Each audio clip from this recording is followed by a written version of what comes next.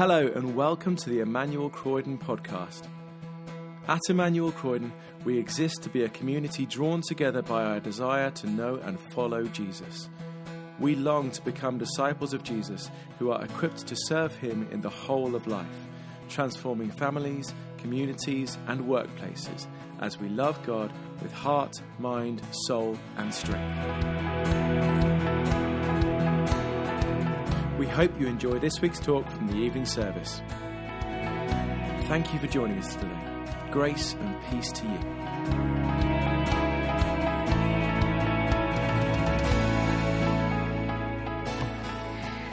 The reading this evening is taken from Galatians chapter 1, verse 10 and ending on chapter 2, verse 21.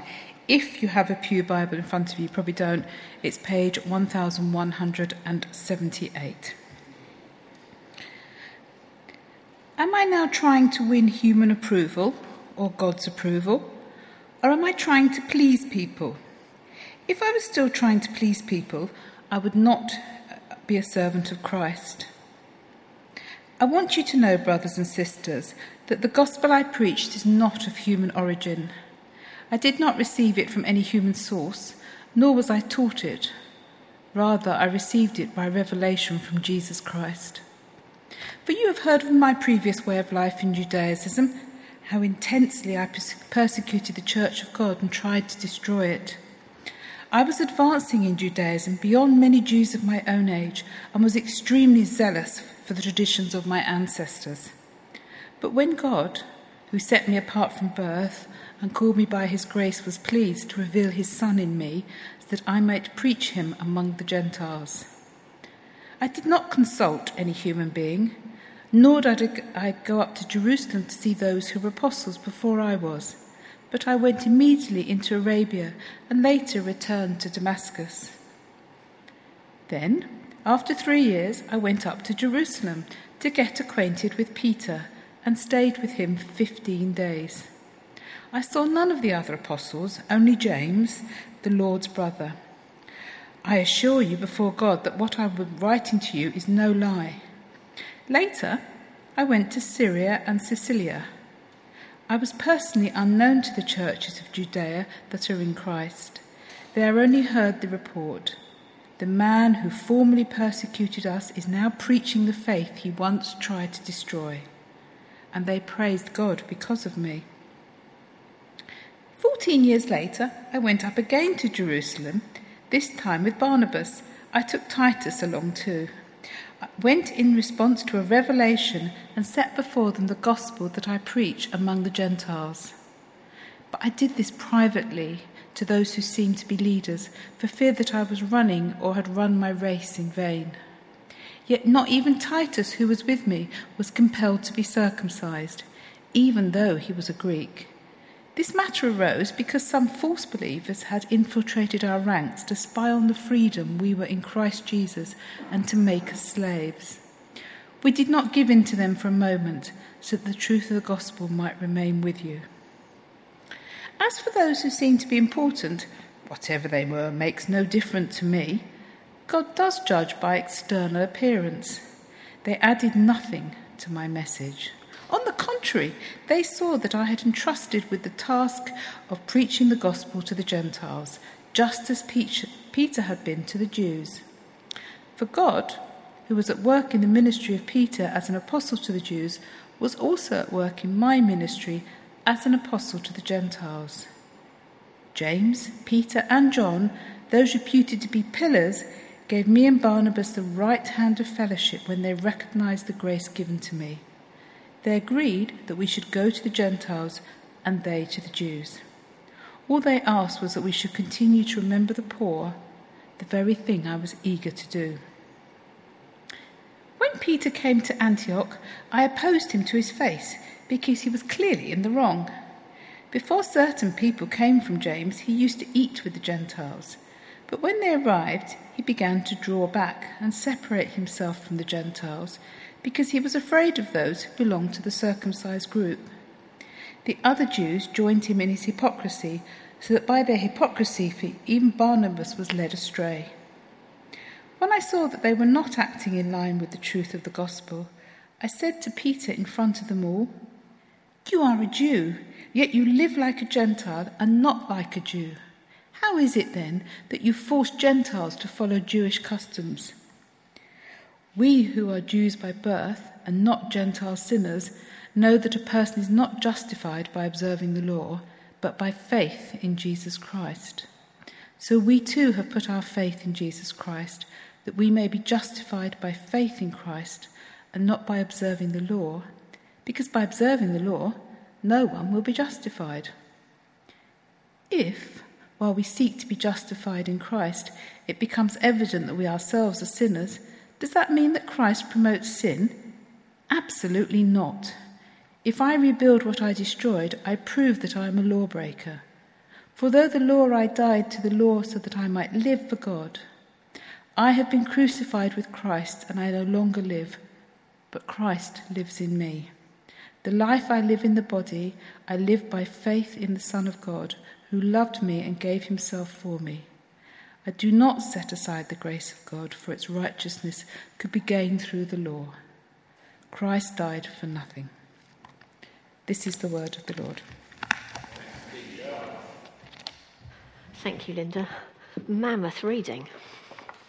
Hi, everyone. Oh, that's a bit bright. Can't see you. Let's pray before we start, or before I start to talk. Father, thank you that what we're talking about doesn't come from a person. They're not human ideas. And Father, this evening we would see Jesus.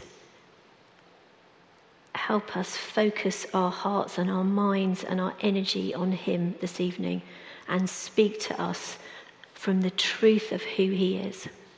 Amen. Okay, so we're in a third of a series on Galatians, and there's something going on in this first community of Jesus followers. And if you were here for the previous 2 weeks, lucky you. Paul he makes a very sharp defence about the gospel. The accusation at the beginning of Galatians is that the message, the good news that Paul has been talking about has something missing.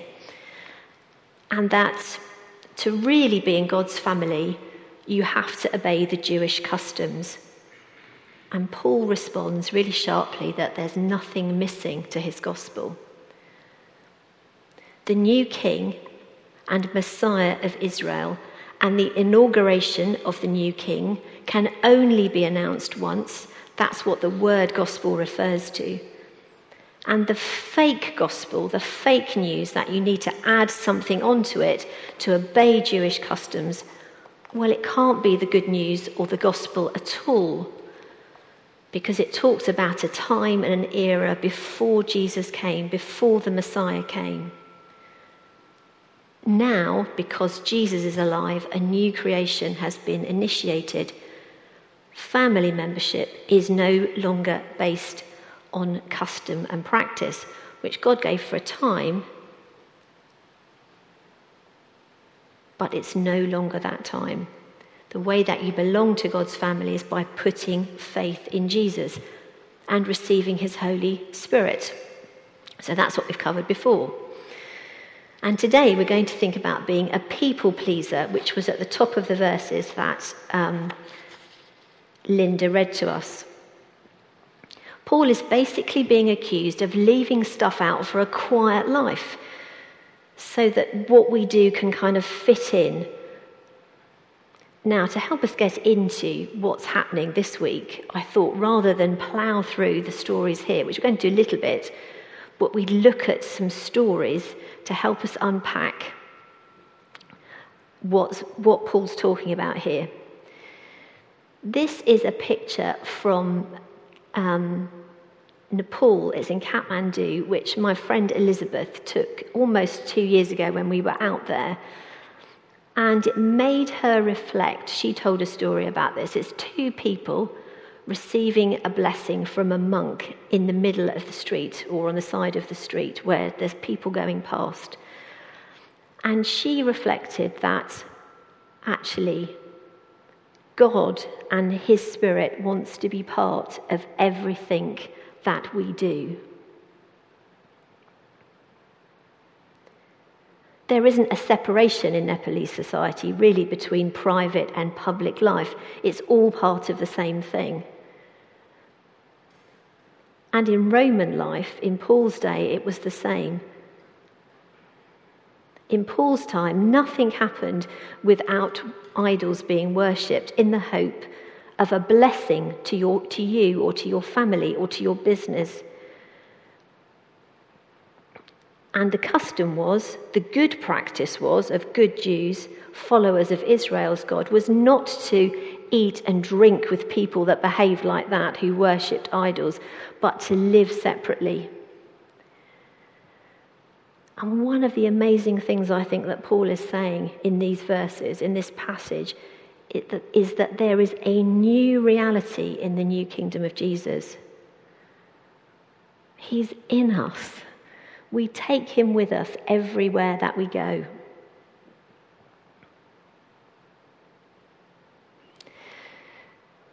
That's my first reflection, the first story. God wants to be in all that we do, and he's made it possible for that to be the case. A second picture that we're going to see is of another place in Kathmandu. This is a burial ground. We went to lots of different temples and things on that day. And this moment, when I took this picture, was a really profound spiritual moment for me, when the Lord really spoke to me. What's going on is in front of us, to the left there's a river, which you can see on that side in the picture. That side, can't do it back to front. And there's people lining up, and behind us there's bodies lining up along the river, dead bodies waiting to be cremated.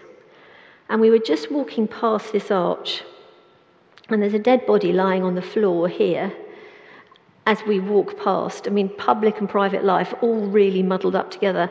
And there's a bunch of women just standing here. I mean, I could have touched them. Maybe 12, 15 women wailing their hearts out, absolutely distraught. Now, this is not a place where the good news of Jesus is talked about. It's a deeply pagan temple. And as I walked past that body, the conversation that I was having with the Lord was about how his power raises the dead, the physical dead, and that one day that's what's going to happen. And that's what I believe. That's the hope that we have. But the thing that seemed much harder to me spiritually to believe was that these women who were alive could know a new life in Jesus. That seemed really much harder. That even though they were alive and breathing, unlike the body they were grieving for, they didn't have Jesus. They didn't have hope. They were the alive dead. It was a very profound thing. That without Jesus, we're like zombies. And what Jesus did, the power that he broke when he died and when he rose again, was to enable people that were far away, that never knew about him, that are locked into other powers, like we all are in some way or another before we know Jesus, to know him, to be brought back to life. It's not a human thing that we can do, but it's what God did.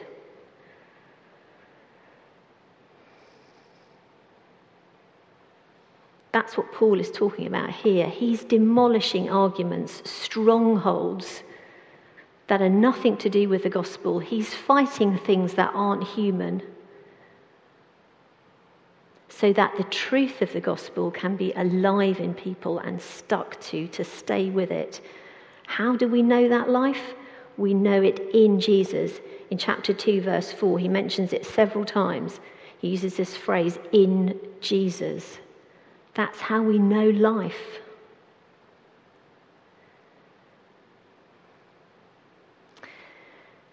Now, in Nepal, it's quite a tough place to be a follower of Jesus, because when you bury your dead, the law is that you have to do this pagan ritual. There's no opportunity to do anything else. It's physically dangerous. You're persecuted. There are places where they will kill you in Nepal for being a Christian. And it was like that in Rome. And although it's not physically dangerous everywhere on the globe to be a Christian, spiritually it's dangerous. We don't just really see it in our worldview because we keep things so separately, but it's true. The core message of the gospel, the good news, is that Jesus is alive and his life is in us. But it's not a thing that he gives us for ourselves. It's not a thing that's for cosy, not just for cosy, lovely Sunday evening services or Sunday morning services where we can be spiritually enriched ourselves. It's not an inward-facing thing. He does it because he wants the world to be different. And that's what happened. That's what started when Jesus came back to life. And that's what Paul's realised.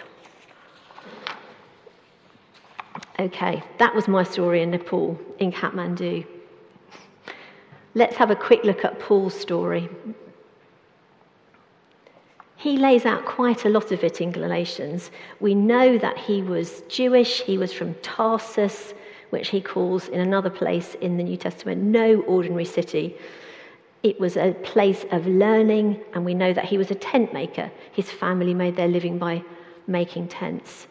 He was a scholar. He would have learnt in Tarsus, and he also went to Jerusalem. And he says here in the passage that Linda read in chapter 1, verse 14, he was advanced as a Pharisee. And the kind of idea in that sentence is that he'd kept going like a boat against the tide. He'd really concentrated on developing his spiritual and moral life. He'd focused on the scriptures. He was really, really somebody that was devoted and loved God.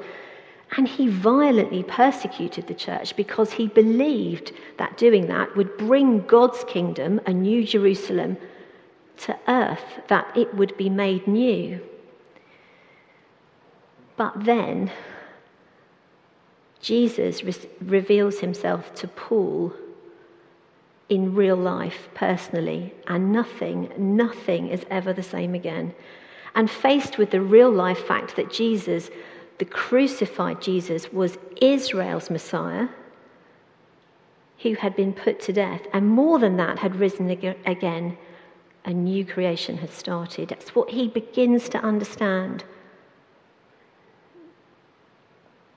And what Paul understands is that inauguration of that event is not just good news for people who are in the Jewish family, but for the whole world. So what does Paul do? Well, this picture is a picture of Arabia, and I believe, if Wikipedia is right, that includes Mount Sinai.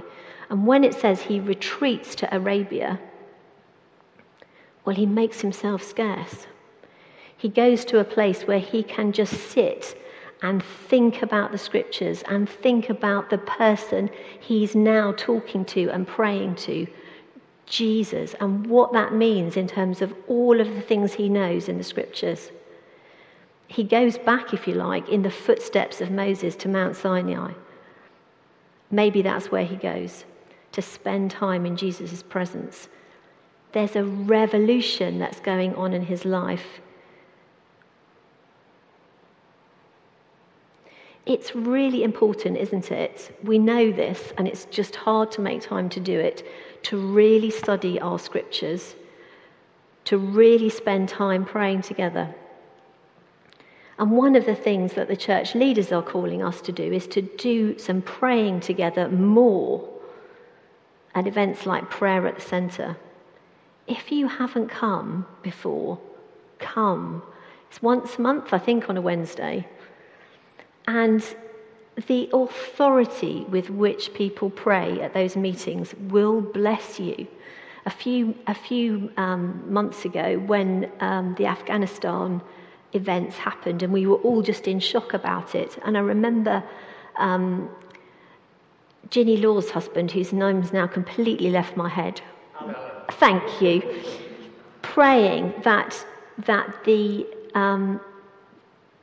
leaders who were taking over power in Afghanistan would see Jesus, that they would have a revelation of him. And he prayed with such authority and such faith. It was really humbling. It was amazing. Come and pray with us. It's a really important engine room of our church spiritual life. It's a thing that we need to do and make a habit of doing. Okay, Peter's story. I really feel for Peter in this passage that we had read to us. It just feels like he's at the butt end of the kick, really, and I really feel for him. I mean, that's kind of what being in leadership's like. You get the kick, and it's just really hard listening to Paul apparently tear into him. Well, we know what Peter was like. We know that he deeply loved Jesus for who he was. And he tried to stay with him at the trial when Jesus was before he was executed, but he didn't last the heat in the courtroom. And we know what happens afterwards. We know that he declares his love for Jesus, and at Pentecost, thousands of people, thousands of Jewish people from all over the known world, from all sorts of who speak all sorts of languages, come to know Jesus through what Peter says, and they all can hear him in their own language. I mean, it's amazing. God's working through Peter in this astonishing way. And yet, at Antioch, in Galatians 1, we hear a story about Peter getting in a muddle again. Now, the story is set out in more detail in Acts chapters 9 to 11.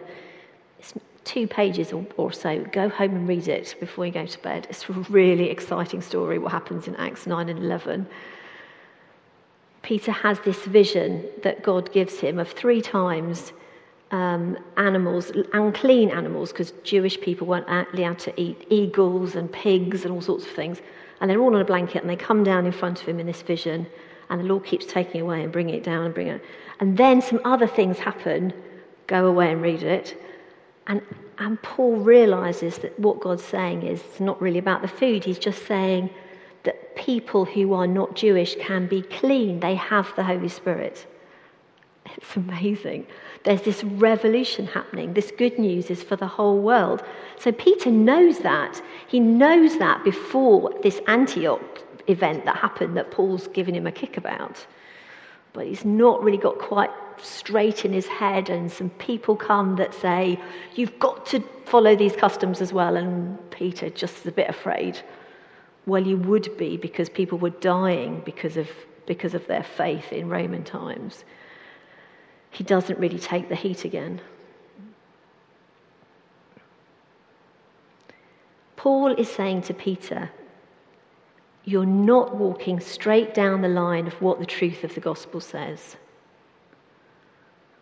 You don't need to add anything else. It's just rubbish that you have to do that. There are several things that strike me about these 2 men and some similarities between them. Go away and read Acts 9 to 11. I might have said that already. You might remember now. They both know deep, deep shame. I mean, can you imagine having to stand up and talk to fellow Christians to help them grow in their Christian life, and they know about you that you are a bit of a coward and you walked out on Jesus the night that he died? Can you imagine the shame? Can you imagine the shame of having killed Christians who are following Jesus? They knew deep shame, but they knew deeper love and renewal and forgiveness. second thing that strikes me about both of them is that they were both on a completely different path than their life, they expected their lives to be on. Paul didn't expect to be telling people that weren't Jewish that Jesus was alive, that Jesus was the Christ. And I'm pretty sure Peter expected to be a fisherman. They were both in places they didn't know, they didn't expect to be in, and that's what God does with us, isn't it? He puts us in places we didn't expect to be, and with people we don't expect to be with. But why does he do that? Why does he mix it all up and put challenges in front of us? Well, because he wants us to change, but because he wants his Spirit to be able to tell the world the good news of Jesus. They also both recognised there was one true gospel and that there would be fake gospels. 2 Peter, Peter talks in 2 Peter, Peter writes a lot about it. And he also, at the end of 2 Peter chapter 3, calls Paul his dear brother. They had a fellowship. They had a fellowship together of having been shamed and forgiven, and having their lives turned upside down, and having a new job to do, different jobs to do, very, very different jobs to do in the world. One to go and talk to people that were Jewish ethnically, and another to go and talk to the whole world, everyone else. But they both knew Jesus. They both knew the one true gospel. They both spent their lives trying to please God and implement things that would please God. There's nothing self-righteous in Paul's writings. I know it sounds like it, but you can't write in a self-righteous way if you've been that shamed. I just don't think it's possible. But he writes with authority because he knows what he has is from God. Okay, final thing, which isn't, maybe it's another story. How do we please God? Orientation towards the poor. One of the things that it talks about in Galatians 2 is Paul talks about being in fellowship with his fellow apostles. The only extra thing they asked me was that we should continue to remember the poor in verse 10, chapter 2. There's more about that in Acts.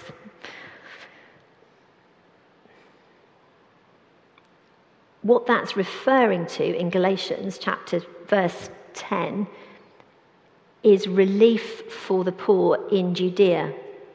Somebody has a revelation, has a word from the Lord in Acts chapter 11 about a famine coming, and the believers outside of Judea put money together, and Paul and Barnabas bring gifts. Giving money is a thing that we do as an act of grace in the Holy Spirit. It's taken me a while to get my head around this, but it is a thing that we do as an act of grace. This is a picture of a place called Burkina Faso. Burkina Faso means the land of the upright man. And at the moment, there are hundreds of thousands of refugees that are swamping around the borders getting into Burkina Faso, where there is currently peace. But there's quite an uneasy feeling in the place. And one of the things that I do is work with a charity called International Needs. And we are raising money at the moment to give to our friends in Burkina Faso. Hundreds of people have become Christians from this refugee influx, which is amazing. We've built a hospital, we've got 2 schools that run in Burkina Faso, and the government have shut down the non-Christian schools, the other schools in the area, because they were being run in a corrupt way and money was being robbed from parents. Isn't that amazing? But now the authorities have said they want 80 new school places in this school, and we're going to find some money. And by the grace of the Holy Spirit in us, in this country, we will raise money to enable 80 refugee children to go to school. That's the very thing I was eager to do, Paul says. Other agencies are available on the Global Mission Board. Giving money is kind of one of the easiest things we can do as an act of grace. It's a lot less sweat than praying. Well, I find it a lot less sweat than praying. Galatians chapter 2, verse 14, just to finish. I've written it out here in 4 different translations because I thought it might be just helpful to just think for a moment about what it's trying to say. So the top one is the NIV that Linda read. And Paul's saying, I gave them a hard time when I saw they were not acting in line with the truth of the gospel.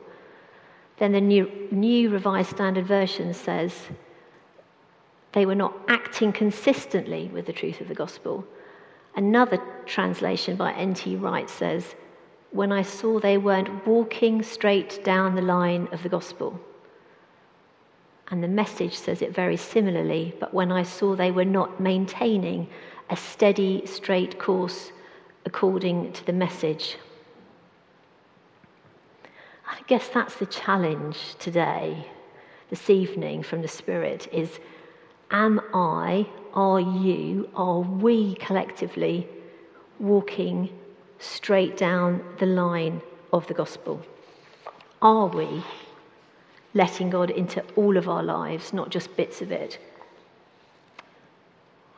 Are we talking, not just doing?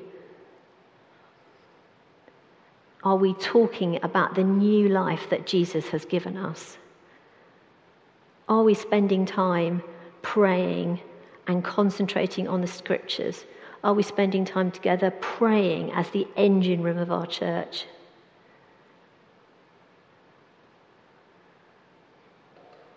What can we take from thinking about Paul and Peter and that deep shame that we all have in front of Jesus, and that forgiveness that he gives us, and the fellowship that we have with each other, knowing that forgiveness? We all know the darkness in our own hearts. Don't forget the Paul. Thank you, band, for the worship at the top of the service today. One of the tracks that's been in my head all week as I've been thinking about this evening was that I'm no longer a slave to fear. And that second verse, from my mother's womb, you have chosen me, really kind of it encapsulates what Paul's saying here. It's part of his testimony. He was chosen from the very beginning to do a very specific and difficult job. And I don't know, I'm always surprised by what the Lord asks me to do, and I'm not going to guess what it is next, really. And I don't know what he's asking you to do. But as I close, I'm just going to read some lines of a song as a prayer for us to consecrate ourselves again and our hearts back into that straight line of the gospel. Let's pray.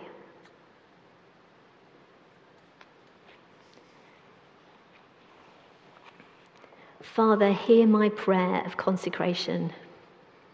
Have my heart again. All of me upon the altar, mind and soul and strength. Light the fire that I remember burned within my soul. Rekindle the flaming, fading embers, holy flame of love. Spirit, breathe upon this altar. Father, have my undivided heart. Jesus, I surrender. All I want is to be set apart for you. In the shelter of your mercy, I lay down my life. Every breath to offer up a living sacrifice. My life to lift you high, my heart to bring you joy, my hands to serve the ones you love, to comfort and restore. You're worthy of my praise, Jesus. You're worthy of my everything. Have it all. Spirit, breathe upon this altar. Father, have my undivided heart. Jesus, I surrender. All I want is to be set apart for you. Amen. Thanks for listening to the Emmanuel Croydon podcast. For more information about our church and everything we have going on, visit our website, emmanuelcroydon.org.uk. You can also follow us on Facebook, Twitter and Instagram to see and hear what's going on in the life of our church.